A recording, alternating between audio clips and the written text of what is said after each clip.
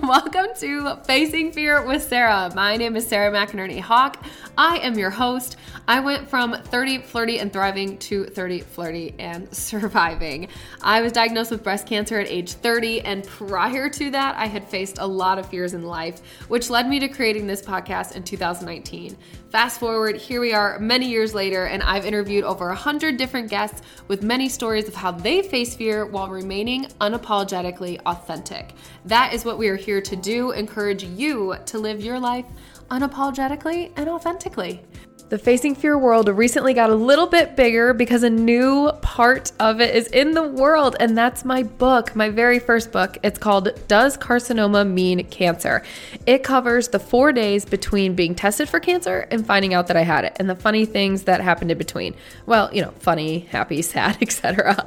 It can be found anywhere on Amazon, and it's a graphic memoir, which means it is 70% art, 30% text, and it's 74 pages long. So it's something you could read in one sitting, revisit multiple times because the art has a lot of dual meanings, and I'm so proud of it. Go check it out on Amazon or facingfearwithsarah.com/book.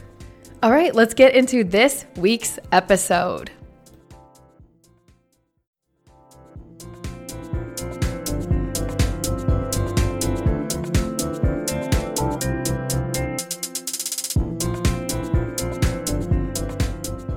Hello out there, and welcome back to the Facing Fear podcast. It's me, your host, Sarah. You have heard from me twice now, so it's about damn time. We got a guest in here, and I'm super excited for today's guest. So today's guest is Levi Cromer, and Levi has been a part of my life in more ways than one. So to give some backstory, in our episode today, Levi is going to talk about how he shifted his career path to becoming a realtor, what it's like working as a realtor in this insanity of a market, and how he helped Jacob and I secure what I can't believe I'm going to say is our dream home. Some background for you. Levi is a lifelong friend of Jacob's. Jacob's parents and Levi's parents actually became really close at Ball State. Chirp, chirp. They all went there. And then Levi's parents and Jacob's parents both went on to have one son each. And so they've been friends since they were actual children. So when we decided to take Levi on as our realtor, I figured, okay, this is a good deal because I know his parents very well. And therefore, if anything goes wrong, I know where to find them and hold this kid accountable. But luckily for us and luckily for Levi, the experience was great. And you can listen to the entire backstory on the episode that I put out before this one. And I highly suggest you do. I am speaking to you now with high energy and a bunch of positivity. But in that last episode, I really kind of just cut myself open and went deep with you on how I faced the fear of feeling so uneducated, inadequate, and just honestly stupid on this subject. So we've grown, we've made moves, we're ready for a new chapter. We freaking did the damn thing. We bought a home. We're so happy. We're so lucky. So anywho, today with Levi, I do want to make a few notes. First, that Levi and I did this podcast outside. This was my first in-person podcast since I literally can't remember. So we were super excited. It was a beautiful day and we decided to do it outside. Now, I will be honest, my excitement kind of brought out some rookie mistakes in me because when you do a recording outside, the sound quality goes down. So we had to accept that for what it is. I promise you I've worked hard on doctoring up this interview to make it sound the best I can, but it's not going to be perfect. And you know what? Screw it. Nothing is perfect. So just wanted to give you that heads up. But I am so proud of this episode. Most of the time when I ask guests to come on the show, they're super excited and they love to talk about themselves and it's very easy. But that's not the case for everybody. It can be hard to self-promote or share raw and vulnerable stories and do all of that. And so this was such a great challenge for me because Levi definitely has the gift of gab, but when you put a microphone in front of somebody, it can make them really nervous. So it was a great reintroduction for me into the podcast world to make sure that I was doing the best I could to make my guests comfortable and excited and happy, and also remind Levi that hey, this is a great marketing piece for you. So you should do this for me. And he was very nervous. He wasn't so sure about the whole thing, but I kept working on him, and eventually he agreed to it. And I think he killed it. So Levi, I know you're listening. I think you did an amazing job. I am so excited to help you push your future career forward and just make you the best realtor you can be. And I think that starts with sharing your story. And I cannot wait for your friends and family to hear this, as well as hopeful future clients, because I have so much respect for the hard work you've put in to get to this point. And I know that anybody would be lucky to have you as their realtor. So Levi, you crushed it. I'm so excited to share this. So let's get started. Oh, wait, there's one more thing that I wanted to mention. Levi at this point is essentially a brother to me. And you know, when you have that kind of relationship with a person, you have a lot of fun. So you're going to hear us laughing a lot throughout this. But you also give that person a hard time, right? So I saved some bloopers. They're at the end of the episode, so make sure you listen all the way through. We know bloopers are the best because all of us are human. And Levi is hilarious if you don't know him. So make sure you stay tuned to the end for some bloopers. Let's get started. We're sitting outside here at Levi Cromer's house. He lives on the Monon, so we're watching people go past. You can hear the beautiful birds in the background. So I know Levi on more than one occasion. He was not only our realtor to help us get our, I'm going to call it a dream house, but also is a lifelong friend of Jacob. So he's been in my life for quite a while. Now we're both in Indy.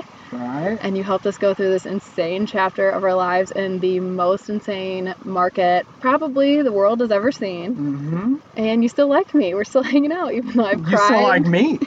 Even though I've cried and bitched and moaned through the whole home buying process. Levi is originally from Noblesville, Indiana. Went to Anderson for 5 years. For 5 years. 6 years, actually. Okay. 6 years. I moved to Muncie, commuted back and forth for 3 years. Did you move there to be closer to us, or what was the deal? Closer to Jacob. Okay. Yeah. We actually lived down the alleyway. Yeah. And our landlords was the same landlord. Yeah. 3 years in Muncie. I did my freshman year at AU and then did the master's in 10 months. So okay. It was like 6 years altogether. Okay, awesome. What was your undergrad in? Marketing, and then minor in entrepreneurship. I'm kind of using both of those now. Absolutely. I mean, really coming to fruition finally. Yes. When you were at AU, did you immediately want to be like, all right, MBA, let's do it? To be honest, it wasn't even on my radar. I could do it in 10 months. Was it hard? Yeah, and I worked full time. You did? Through it. I was just about to be like, well, when I got my MBA, I was working full time, and it took me a year and a half. But shit, you just shut that down. I did it in 10 months. Worked full time through it. Oh my gosh! I was going to work at 7 a.m. till 10 a.m. Then I go classes till like 3 or 4. Were they in person? Show back up at work and work the extra 5 or 6 hours or whatever. Come home, do my homework, start over again. Well, that's why we didn't see you. Right. Right for that year. Where were you working at that time? Fastenal. I was the account rep for a prison. So once you finished with AU, what did you want to do after the master's? I just took what was easiest and stayed there. Stayed at Fastenal. Just was like so relieved. Yeah. I could work full time and not have any homework. Have school. So I stuck around there for a while. And I knew I wanted to flip a house. I'm going to focus on that. Bought a house nearby that Fastenal, flipped it, and rented it out to coworkers that I worked with. And lived there. Yeah. So I lived there. I had 3 roommates and me. So there's 4 people living there, but there's only a 3-bedroom. One of my roommates was actually living in the front living room. At the time, I just needed the money, and so absolutely, I ran with it. So wait, let's go backwards a little bit, because at this time you were like 23. Not that age means everything, but most of the time when you're in your younger 20s, you're so busy just getting used to life and, like you said, freedom and a consistent paycheck and all of that. What made you want to dive into a project like this? Because in my early 20s, I was like getting on planes and doing fun stuff on the weekends, certainly not trying to gather the money to put down a down payment on a house that needs to be flipped and then recruiting 3 other roommates. What made you want to go this way? Great question. That's what I'm here for. Yeah. I always knew passive income was king for me. So who taught you that? I was a business major. Okay. So you're paying attention? I guess I paid attention to one of my classes, you know. I ask you that so bluntly because, and I've said this a few times, but I feel like I had a really lack of education on financial management. Now, I was taught don't spend more than you make, but that was it. I thought, well, how can I get passive income? And you can start a business. You can hire people out. You can, I mean, there's a lot of other things that take more startup money than just buying a house. And so all I needed was 10% down payment on a house, and I could start passive income, renting it out. And I knew I had people that I could ask to rent it out. Everything kind of fell in place. So you get together the down payment, buy the house, it's yours now. And between the four of you, or I guess we'll say the three of them, paid the mortgage without really your help? Yep. Yeah, my mortgage was $870 a month, $500 each. So you did more than make the mortgage. Wow, that's awesome. And then flipped it. How did you flip a house with 4 people living in it? It was tough. Yeah. And thank God my roommates were okay with it. Yeah. It was just me and my dad. They'd be living in the house, playing video games, watching movies. And we'd just be walking through with baseboard on our shoulders. And yeah, it was tough, but we made do. And thankfully they were cool with it. And how long from when you bought the home, flipped it, had craziness people around, to selling it? 2 years, 1 day. Why so specific? Because you can dodge the capital gains tax if you wait 2 years. Okay. So explain that in capital gains tax. So say you bought the house for 100. Okay. You sell it for 150. All right. 2 years later, right? You have to pay capital gains tax on that $50,000 worth of profit. Just the 50. Just the 50, the profit. The gains. Yeah. If you sell it 2 years and a day after, you don't have to pay any taxes. So what is the limit? Is it under? Oh, you have to go over 2 years. You have to be there. Okay. Yeah. Can't do it in a year and a half, 9 months. Okay. So why is that? Do they want people to slow down and not like go? I think it's to try and capitalize off of flippers. A lot of flippers will flip a house in 6 months, and they can at least tax that capital gains. Okay. Government is everywhere. It is. They'll find a way to tax it. Yep. Any way they can. It's my job to try and find a way to get out of it. So 2 years and 1 day. Moved back in with my parents. I didn't have a place lined up, so I know a lot of people will then like, oh crap, now I've got to turn around and buy. I was lucky enough to just, all of my stuff was in the garage, so they parked in the driveway. Oh, nice. Moved back into my parents' basement. It was about 5 months. What was that time period like? That was fun. They're great. Myron and Elise are the best. Yeah. Her mom's the best cook. Oh, I loved it. So that's easy. I loved it. I kept joking around. I'm going to stay. Yeah. I'm not even going to buy another house. I'm just going to stay. Was that your next motivation? Is like, I'm going to be here just temporarily while I look. I'm still working full time. Yeah. Well, I needed somewhere else to put all my stuff other than their garage. At some point, I got to do something. But yeah, no, it was just to really find that. It gave me the time to find the next best value, right? So I was trying to buy something that was a perfect flip. I didn't want to buy something that was already renovated. Okay. So then I'm looking for location. Found this one on the Monon in Carmel. Built in 1964. Okay.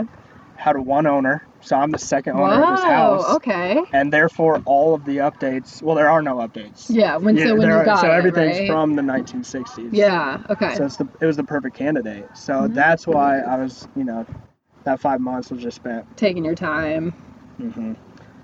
But it's kind of where I fell in love with, like, being a realtor.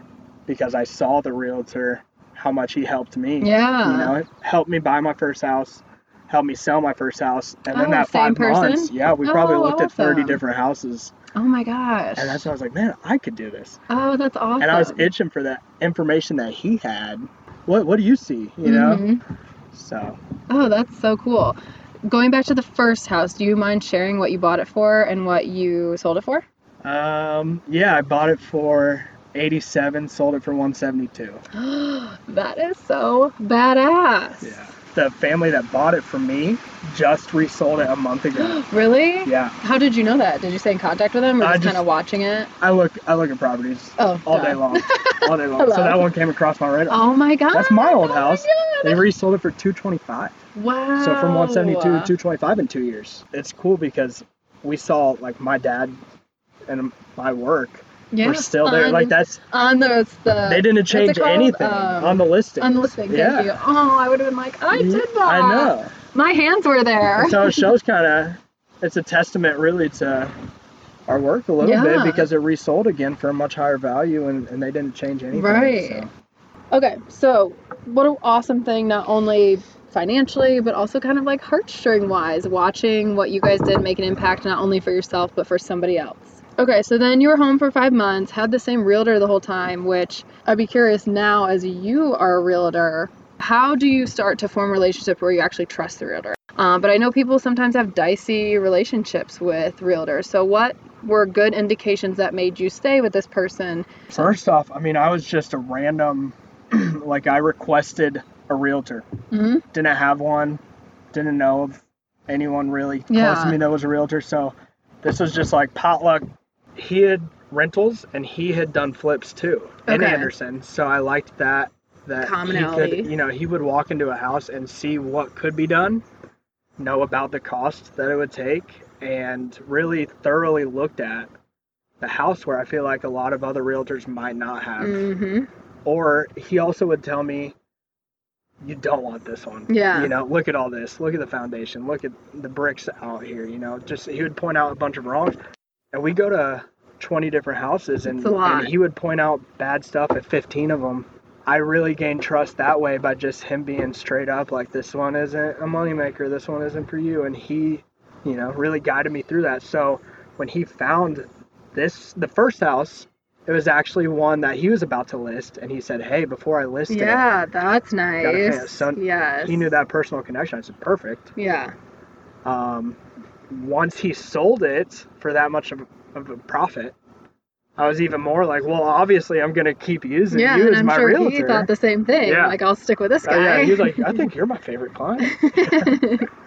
That's awesome. So yeah, he did a good job. And he was always available to show a listing, and he was always just there to like answer any questions. Mm-hmm. And so that's what I'm really trying to emulate, is like my availability. Yeah. And like if someone texts me, I want to try and reply within an hour. Yeah. Yeah. I don't like to keep people waiting. So if there's anything that I'm bad at, that's what I at least know that I'm good at, is responding quickly. I would totally agree. And I mean, like, we're sitting here on a holiday weekend. It's a stunning day. It's finally not insanely humid. Yeah. And you have plans this weekend. You're going somewhere, and you're going to see one place 45 minutes away. It's true. At 7:30 p.m. 7:30 p.m. Yeah. Yeah. So that's a dedicated Showed some realtor commercial right space this morning. Then we get into the second home on the Monon. You said it was a great find. So tell us about what you have done so far here. Well, we're pouring concrete right now in the backyard. Right behind us. Extending the patio. We're going to build a new, I'm calling it a lanai. What is that? Yeah, it just sounds fancier. So sophisticated. Yeah. Flipped everything besides the main bathroom. Wow. Is that really it? That's it. That's Did all we you have like left. do paint everything? Carpet in the bedrooms, painted the whole house. Did you? New baseboards, painted, redid the kitchen. That was The big. kitchen That was is the biggest project. That's the biggest project I've done. It's so pretty. Yeah, thank you. New floors throughout the house. Yep. And then I'm redoing the bathroom right now in my bedroom, and then have one more bathroom left. You keep saying I or we.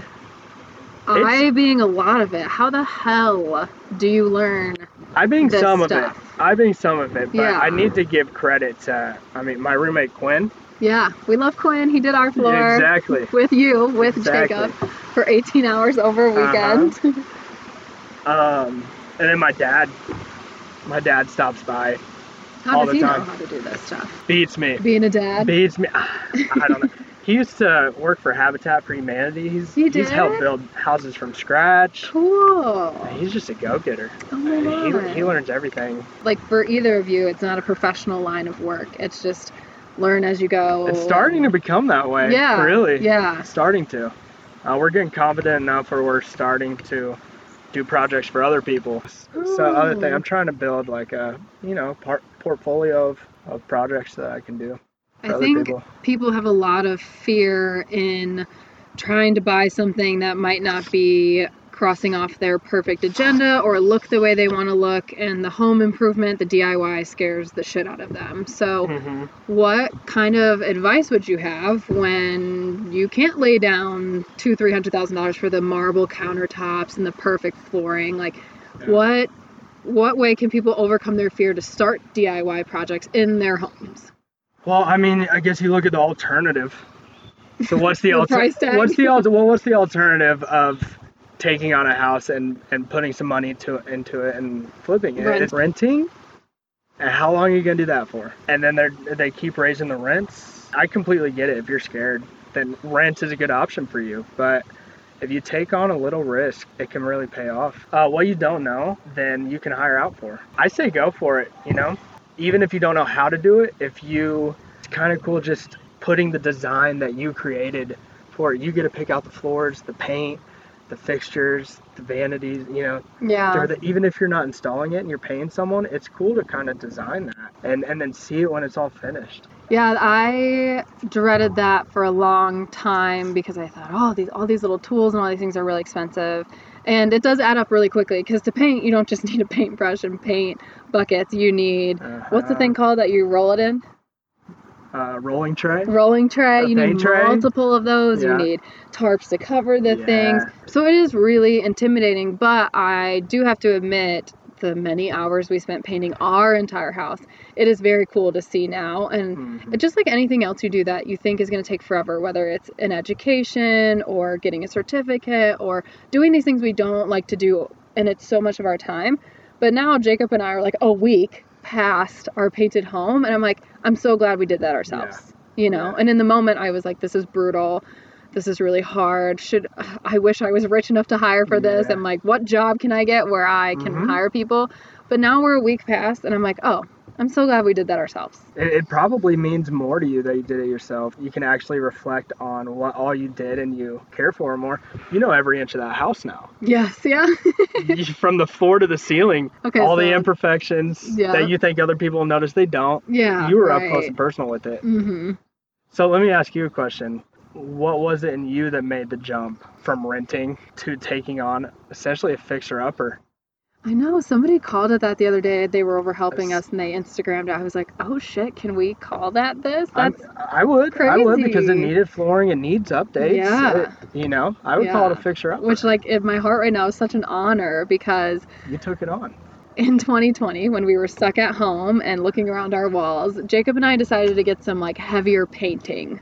I remember arguing because where Jacob and I kind of have opposite personalities, I give up super quickly when I get frustrated, and he will carry it out and try a different way and have a positive, nice attitude. Oh my God, bless him.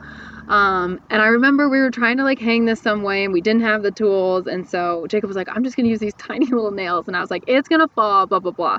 But I bring this story up because I remember being like, he and I can't even hang a painting. How will we ever get a home that's not perfect? And now watching us do the things we're doing, watching him paint and get the supplies and tell me what to do, and watching the flooring go down and the carpet go in, and all we've done so far, it's pretty wild. So I say that, and will you actually make that not do that? Vibrate? Because I put it in my pocket. Yeah, it's fine. I say that because a year ago, we could barely hang a fucking painting, and now we've painted the whole house, and it's not a small house, and it's not a huge house, but there's a lot of space to be painted in there. So anywho, that was like a huge fear of we'll never be able to take care of anything. Okay, so what made us get over the fear to stop renting? We attempted to buy a home in 2018. We were underfunded, undereducated, and then we had a realtor who was kind of the opposite of your guy. But we were vastly underfunded. And I say that because in a lot of these episodes, I've talked to people who there's so many different ways to get a loan and all of that. So I don't want to give the perception of we would have, you can't do it. You can do it with almost any amount of money. You just got to figure out the tools. So anyway, we didn't even know anything about the tools. We were very naive. And then our realtor was definitely not on our side. I mean, we looked at homes in Broad Ripple and Irvington, which are a lot of fixer-uppers, a lot of crazy old homes. Every basement is a dungeon where you will die of flooding, surely. Everywhere is a floodplain in Broad Ripple or Irvington. So I say that because she knew we were first-time buyers, not super handy ourselves, but we still kept looking in these areas. I wish she would have been like, guys, I know you think this is cute, you're going to go out with your friends, but reality is, like, this is not for you. I remember looking at one home where you could see water stains on the drywall in the basement, and she was still selling it to us. And I'm the dumbest of dumb. about buying a home and what it is supposed to look like. And I saw that and pointed it out to her. So that whole experience was pretty scarring. The other thing we did was we backed up trying to get a home with our lease renewing. That was hell on earth because we were trying to negotiate with the apartment to give us a little bit more time while we were about to get this home. Thank God we didn't. But anywho, so 2018, disaster. We went back to the drawing board, put our heads down, saved a lot. So to bring it back to your question of why we eventually made the jump, we had much more to work with. We knew what we wanted way more. We knew what part of town we wanted to be in. Our fence around that was pretty strict, which is so much more helpful than maybe this, maybe that, maybe this side of town. No, pick a fence and stick with it. Yeah. And then honestly, a large part of it was you becoming a realtor, because if you're going to trust anybody, it's your husband's childhood friend whose parents know us very well, so we can find you if things went wrong. You know where I live. And even though you are a rookie in this new industry, I would have bought a house underwater if you said it was a good idea. Because we trust you, we know you, and because of your flipping experience. So that was a huge part of it, which is why I'm also helping Levi kind of with some professional branding. I want him to talk more about the flipping experience because you almost have x-ray vision when so many other realtors don't have that. Yeah, I mean, at some things, like when I saw a house that could work for you, I had the utmost confidence because I know how to fix the problems now. Like I'm learning more and more what it takes. To bring it back to your question specifically about renting, what made us make that? Well, I remember you made a pros and cons list. Yeah, I remember seeing that. Lots of lists. Yeah. With like tears on it, I'm sure, because the whole thing is just so emotional. From the picture I saw, the pros was just a longer list than the cons. Yeah, well, that's great. I just needed somebody else to look at that and repeat it back to me and be like, come on, do this. Yeah. But it was also, again, the person who we were talking to, which was you, and then doing the math, which you helped us with, of, okay, this is what it's going to take for a down payment and future mortgage, versus if you guys stay here for another 12 months, it's actually going to be more expensive to stay in the apartment than get a home. And that's just so not what you think.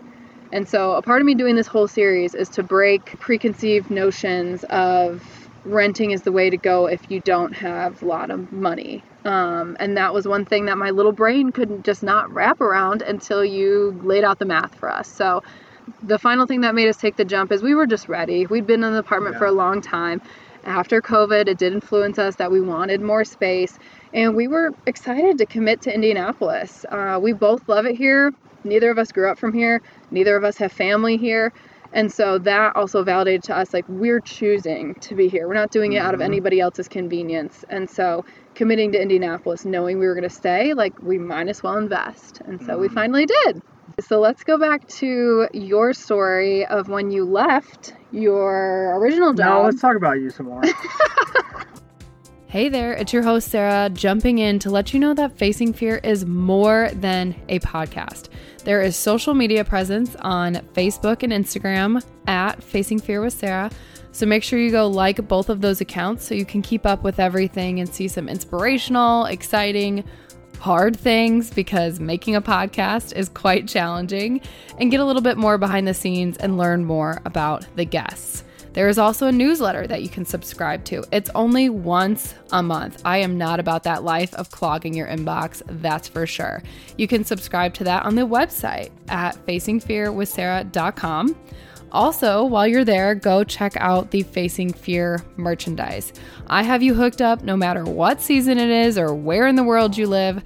There's everything from ball caps to tank tops, cropped sweatshirts, to stickers and little things like that. So you can really show your Facing Fear pride any way you want and be able to support the show. I am a one-man run podcast over here. One-woman run podcast, and I've invested time and money into this. So if you get any value from the show, I would love for you to support it in whatever way you can. I really appreciate it, and go check it out, facingfearwithsarah.com. All right, so now you flipped one home, you've moved into the second home. You are excited about this home for flipping possibilities, great location. What made you want to become a realtor and stop doing and being in the industry you were in? Yeah. back in college, we had to shadow people as part of assignments throughout like my freshman year and then my senior year. Both times I selected a realtor. Oh, on purpose? I called someone up. I don't know. I was just drawn to it then. All right. When I was younger, middle school age, we'd be at restaurants all the time. I was like, I could be a server. I want to be a server. Okay. And I just went with that. I've served at 6 different restaurants. So it was kind of like that too. It was like, I could be a realtor maybe someday. I always had it in the back of my mind. It is a lot of customer service, so I could see the transition from what drew you to be a waiter. You're outgoing. Yeah. Now I was outside sales at Fastenal. Yeah. Okay. So yeah, there's kind of similar personality traits leading you from one thing to another. What I like about this is it's less of working for another company. It's more working for myself. Yeah. So I minored in entrepreneurship only because I was told it was stupid to major in it, but that's what I wanted. That's was cool. to kind of start my own business. So this gave me the opportunity of that, marketing, coming to play as a realtor where you're not really marketing yourself as a server. Yeah, I could totally see how this came together. But specifically, there's always a challenge in leaving one industry for another. So how did you make that transition? I saved for a long time. Awesome. Like I saved up. Okay. I wanted to quit my job a year beforehand and realized, nope, I'm not ready to quit and be a realtor just yet. So I saved up for another year, just kept working. Cubicle job now at this point. After I was outside sales, I moved to Indianapolis. I was working in a cubicle. It was a promotion, but it's what I missed. That, I missed talking to people, going out and about, having a different view every day.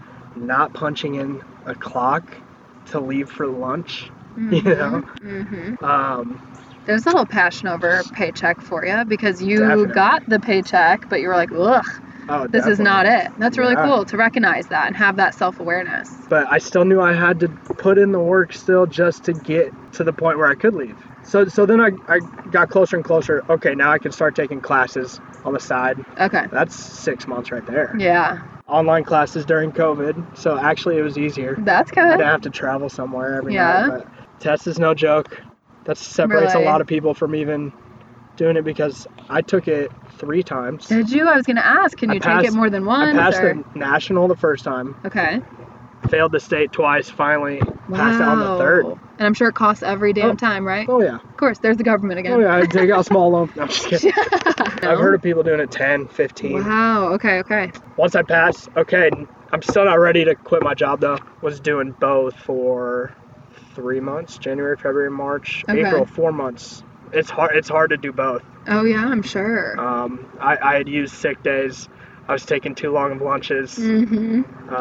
Yeah, when we first started with you, because we started passively looking in like January, February, right, with you? And I remember I would call him and he would be like, hello. And I'm like, hi, I have this question. But yeah, we got to schedule a showing on my time. Yeah. Quitting allows me to be on your time. Yeah. Whenever you want. That's awesome. Yeah. It's obviously such a grind when you're trying to transition from one into the other, but I'm all about, I love watching people take risks and go for their dreams, but there's something to be said for a safety net, kind of like we were talking about inside before we came out Very here. similar. You know? You guys tried to realize that you weren't ready. Let's make a game plan, let's save up, and let's try again. So now fully transitioned. Tell us about what it's been like to be a full-time realtor. Well, the first month, I was sleeping in. Loved it. It was like summer break. Staying up late. I'd make some calls and go to showings, but finally at the point where I set my alarm, I have a schedule. Now it's getting so chaotic that my schedule is full, to the hour. This is what I'm doing this hour. This is what I'm doing this hour. Yeah. And I stick to it. That was a big part of it, is learning that, I need to have my own schedule. Otherwise, you're just going to fail. Yeah. You know? Yeah, for sure. What has it been like in this market? I mean, I feel like I've been dramatic about it because we were on I would say the short end of the stick in this market because it's a seller's market. So I feel like sometimes through my Instagram stories and my own personal experiences, I've been a little bit dramatic. So from somebody who's professionally in this field, You're dramatic? I think so sometimes, yeah. What has it been like to join this field in the craziest time it's seen in a long time? It's interesting. I think it's actually making me a really good realtor. Yeah? For anyone that doesn't have to endure this for buyers. Yeah. They just, if I can close deals in this market, imagine what it'll be like in a few years if the market switches and it's a buyer's market, So it's giving me good practice for... Yeah, that's a great way to look at it. Yeah, what it's like now. Okay, so specifically giving more insight to Jacob and I's journey. We put down 4 offers. Do you think that's above average, below, or right at average nowadays? It's different for everyone. Probably average. Mm-hmm. You hear about people putting 15, 20, 25, 30. I have 30. friends. For me, personally, like you're actually the most offers I've put in for someone. Oh, so far? Yeah. Wow. Well, good thing that we put you to the grind because at least you like us. Yeah. Our first offer was on a beautiful, what I would have called perfect house. Besides the fact it had a tiny kitchen, it was in an awesome location, the most beautiful outdoor backyard. In a cul-de-sac. It was a pretty color. The outside of the house was that pretty teal color, which sounds so ugly, but it was a very pretty color. And so we saw it that day. How many other people do you think were there when we saw it? It's probably at least 10. Yeah. It was probably... I remember when we were walking out just feeling so defeated because the next car that pulled up was some like tricked out Mercedes-Benz and these two old people got out. They're going to be cash buyers. Yeah, and Levi's like, sorry, but this is probably not for you because they're going to come in and just lay down cash. So we wrote a letter, did that, made it look pretty with my little design skills, and then found out we didn't get it. I would advise buyers, especially in this market, to remain as emotionally numb as you can. It's tough. Yeah. It's tough. It's really tough because it's so much money. It's your future. It's your literal dwelling. But with that until you close. Yeah, that's why. Even after it's accepted. Yes. So with this first one, I was like, so we wrote this pretty letter. Levi was super impressed with it. And we put down a hefty offer. And I even went as far as stalking the people who own the house on social media without friending them or doing anything that would give them up. I ended up seeing that the wife was a friend of a friend. I texted her and she was like, oh, she's a great person. I never reached out to them directly because that would be creepy. But I was so emotionally invested of being like, these are the perfect people to hand it over to us. This will be great. They're a younger couple like us. And what did we, 48 hours later, it was like, thank you so much for coming to see this. How many offers wasn't it 20 or 30? On that first one, No, how many viewings was it? Like 30 or 40 viewings and like 17 offers, right? Mm-hmm. So that was a real slap in the face after I was sitting there daydreaming on my little laptop and matching the letter color to the outside of their home. Oh, what a fucking waste of time. Yeah. Not a waste of time. Yeah, that was a good reality check. So we moved on.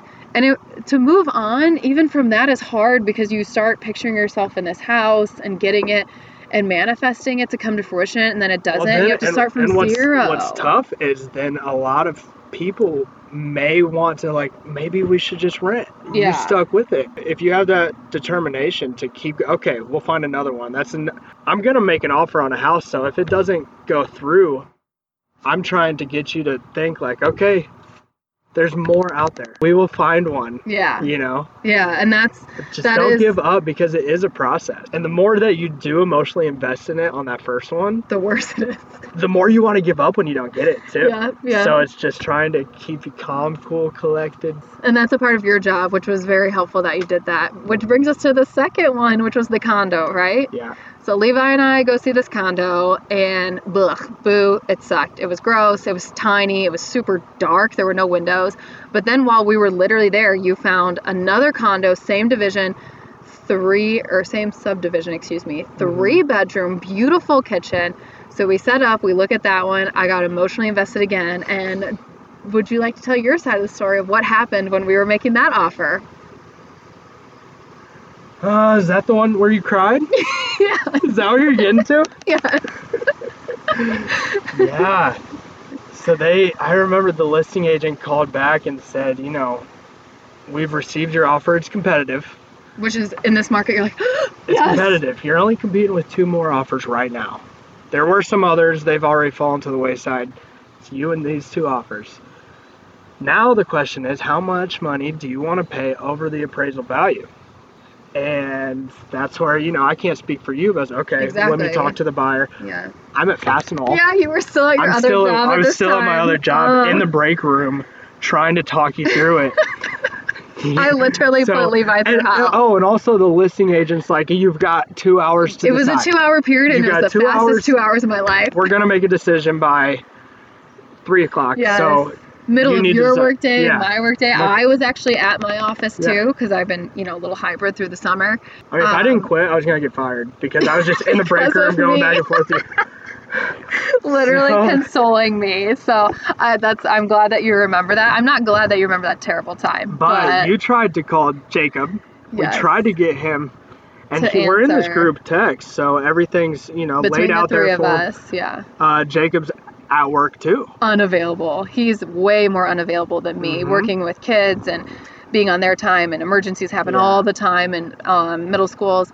So, okay, I'll pick it up from here. So we put in for this condo. Again, here we are in this crazy market where we're going over the brink of our cliff for a condo. How much was it over list? Was it 20, I don't remember the numbers now. Over list, I think. Is what we said. Appraisal cash is what we were Right, so then they're worried about that appraisal gap. Will you pause and explain that? Because I think that's not normal in this market. Usually you would just put in an offer under value. Those days are long gone. Sure.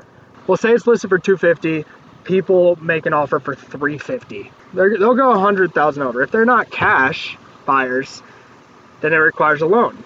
Now the bank needs to have that asset appraised so they can make sure that what they're loaning someone is legitimate for the price of that asset, because they're not going to give a loan for a $250,000 house. That's not worth it. For $350,000. Because you, as the seller, you and your realtor set that sale price. The bank doesn't set that. Nobody looks at your home and says, this is what you're allowed to set it for, which I actually think is so messed up. Imagine if we went into the grocery store and they said, well, we think these eggs are good. We haven't opened them, but we think we're good. Oh my God. But with a home, you get to just say, we think it's worth this. Oh, and you as the seller can pay for the appraisal and the inspection and then pay what we think it's worth. Sure. I think it's such BS. If you want to sell your home, you do the inspection. You tell us what it's actually worth. Not in this market. Exactly. So anyways, I just wanted to kind of like draw that around. So yeah. Okay, so when we were making this offer on this condo, we went over the asking and said we would go over, I think we said like $4,000 in cash over the appraisal of whatever it comes up to, whatever it was. At the price that we offered, that there would be an appraisal gap because they thought the appraisal would come in under maybe 15 shy of what you offered. Yes. So, well, how much of that? So then it's negotiation after that. Yes. How much of it is paid by the seller? How much is paid by the buyer? Yeah. Do you split it? Yeah. Or is that where it ends? Is that where the deal ends because you can't negotiate who's paying the appraisal gap? Yes. And then it just goes back on the market. And nowadays, there is no splitting. It's, if you want this house, you pay for the whole thing. Yeah, can be. So bringing it back to a very sad day for me, sitting at my office. So I'm calling you and I'm saying, how much are you willing to pay in cash over the appraisal value? And now let me say why it was so awful for me. We were already going over, I don't think, we didn't go over our budget, but we were going well over asking. So that was already freaking me out. And this is a huge life decision for Jacob and I, because in this market, you don't know how many chips you have to push in. At this point, a little bit more knowing what I'm doing, but still not really. I felt so stupid in the moment because I had no confidence to make this decision without him. I called, we left our parents out of this whole shabam altogether, which is a huge piece of advice I would give anybody. Leave everyone out of it. But I ended up calling my mom because I was so desperate. She didn't answer. And then I'm sitting there crying with Levi because I couldn't make a decision. I'm so frustrated. I don't know what I'm doing. I don't want to risk our whole future. And again, we were talking about like $5,000, $6,000, $7,000. It wasn't that insane. It wasn't that. I remember we landed on 4. Yeah, we landed on 4,000. It was just the pressure of, is this condo worth this? Because we're going pretty far to our line. I didn't pressure you. That's why I was like, let's stick with something that you're comfortable with. We move on. Yeah. We find another one. No, you were so great. Thank God for your little break room and consoling me, because I was openly just crying at my desk, and I have cube walls, thank God. But I'm sure. You need to give me a number because I have to get back to work. Exactly. Like on the other line, you're that meme with like the vein down the forehead, you know? That was you. Yeah, I called the listing agent. She said, "Oh, only 4? Oh, we just got someone that was going to pay $15,000 over the." See ya, click. Later. So I call you back. I'm like, "Yeah, you can wipe up your tears. We're not going to get that. We're going to be moving on." Exactly.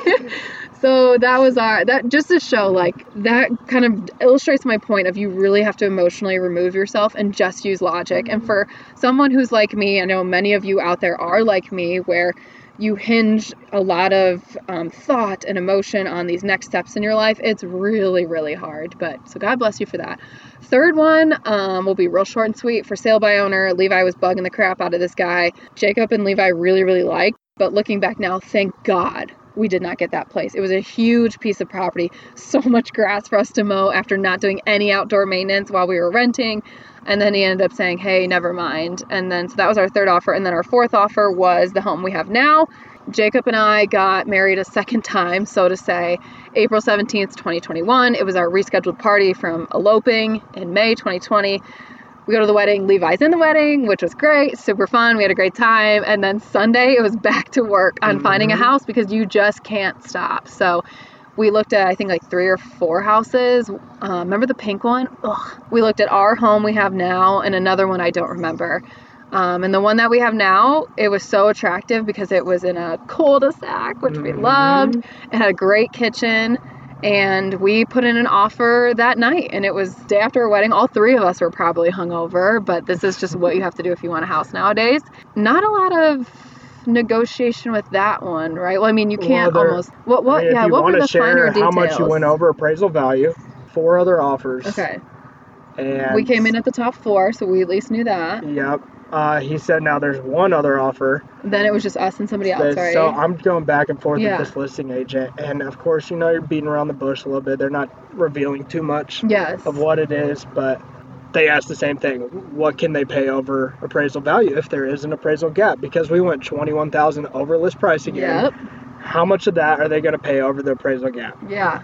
And this one, you wanted way more than the condo. Yeah. You're experienced now. Yes. We're like, we're going to get it. So we said we would go $11,000 over appraisal in cash.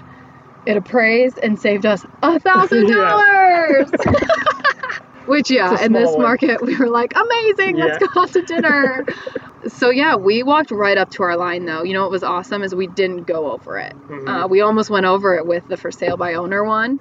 But right now, a lot of people are going over their lines, and there's good reason to do that sometimes. You know, maybe you have a family, you have to have 4 bedrooms, you have to have the school district.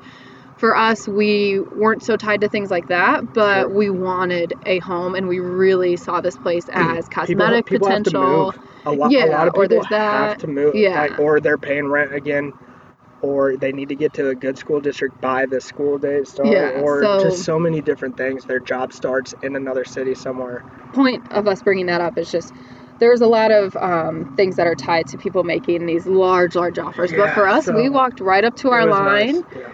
Didn't love that we had to put all that cash down because it was hard to let go of that when that could have went towards renovations, towards our down payment. We actually had to bring down the percentage of how much we put down. We were hoping to put down 10% on our down payment. We had to put down 5 because we had to give up all that money in cash. So that being said, to kind of bring everybody full circle here, we had to make some sacrifices, but kind of like you said at the beginning of this, having a long-term investment and an asset can be very worth it. And so far, I think it's been absolutely worth it. And we're moved in.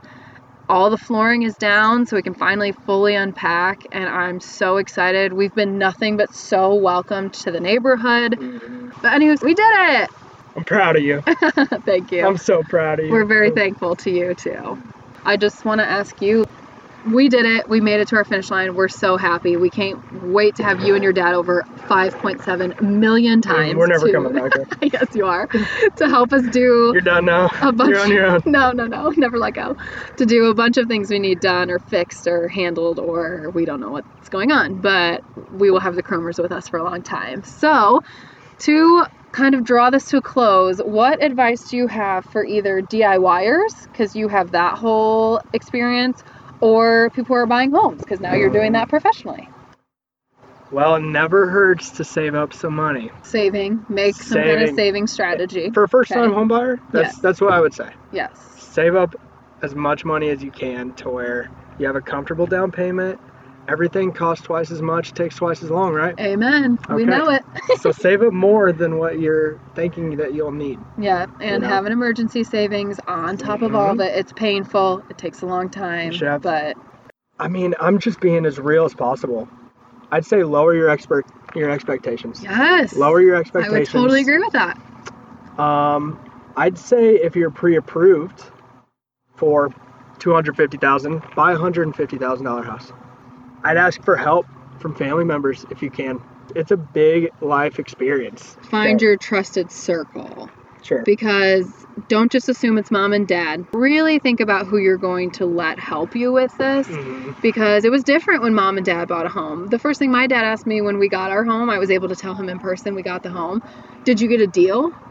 Excuse me, sir, have you been living under a rock? No, we did not get a deal. We confidently overpaid, but that's what you have to do nowadays. So I would say consciously think about who you're going to ask for help from. Yeah. First step, find a realtor that you like, that you trust. The realtor is the first step in the process because the realtor has the lender, the insurance agent. The realtor has all the access to all the properties you can still shop around for all those things. But to have a trusted reference makes your life a little bit easier. Exactly. So trust the first step, sure, which is the realtor. Sure. You know? Who's inspection company? Yeah. Just, do you have someone that you use? Okay, the last thing I wanted to ask you, was there anything that you didn't get to express or share or you wish I would have asked you? I mean, I like just listening to you talk. If I could ask more questions to you. Do you have any more questions for me? We have 8 minutes. Do we? Yes, and then I have to go to the lovely BMV. Okay, I have a question for you. Are you glad you did it? Oh, 100%. For many reasons. Financially, we were in the right place. Mentally, emotionally, financially again.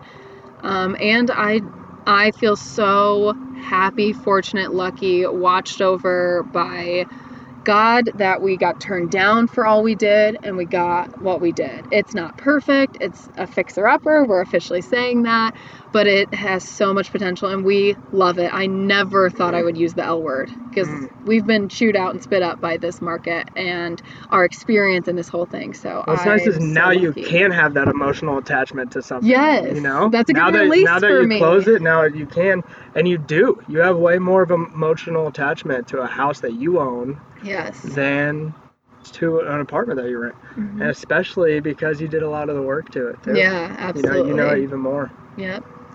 Okay, let me ask you another question. Do you ever think about all the houses that you could have maybe got instead?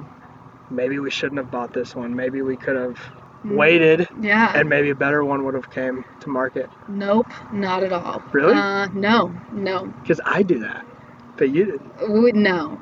We got a good reality check of like, hey, if you guys get a house, you're lucky.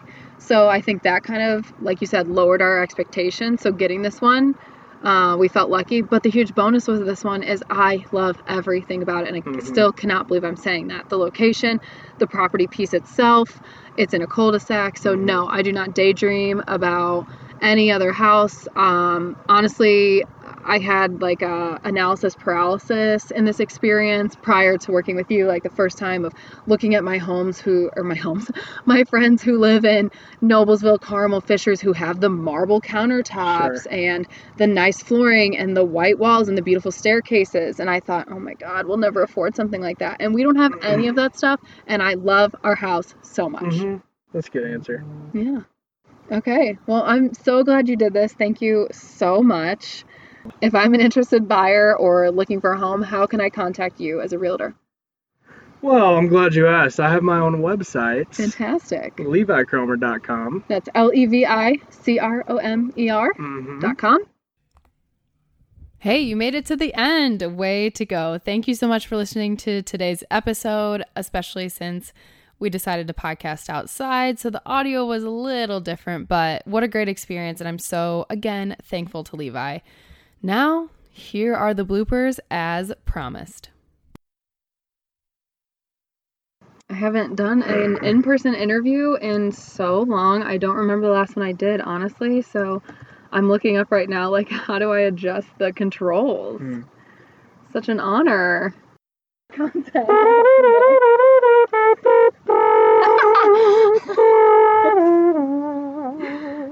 I think it's just cut the whole thing. Fine. Oh my god, we're gonna need to cut it. Maybe. Yeah. All right, get ready to burp again. All right, as I put these on. Can you send it to me before you air it? No. What? No. What do you mean no? Is that why you made me sign the form? I signed all my rights away? When I first started podcasting, I wondered that. I was like, oh my God, how am I going to send these large files to people so they can listen to it and approve it? And then I asked one of my mentors in this world, and they were like, you don't have to do that. And it's better if you don't, because you as the editor, and I'll give myself credit, at this point in this journey, I know what makes a good story. I know what to cut out. People specifically ask me to cut things. Like, I interviewed this one person, they texted me 2 days later, and I'm like, hey, I mentioned my ex-boyfriend, cut that out. Totally cool. You will overthink it. You will find things wrong with it because it's you and your voice. I just find myself saying, for sure, And that's the stuff I'll cut out. All right. Okay, last time you're going to hear from me. Let it be known that I did let Levi have the opportunity to hear it before it went live. I'm not a ruthless host. If that's what you need to make you a little bit more comfortable, I'm here for it. It's your story, your facing fear moments. So at the end of the day, whatever I can do to make it the best experience possible for my guests, I will do. All right, officially, goodbye, peace out, have a great week. See you next time. You made it to the end of the episode, so I'm going to give you a little surprise. I was recently published in the Wildfire magazine. It is the first and only publication for and by those who are too young to be affected by breast cancer. And you can go get this issue at a discount. So visit wildfirecommunity.org and use code wildfire15, or even better, use the link in my social media, in the show notes today. And if you use that particular link and the code, you can not only save yourself money, but you can also earn me a little bit of money, as I get a kickback from every purchase used under Sarah's link.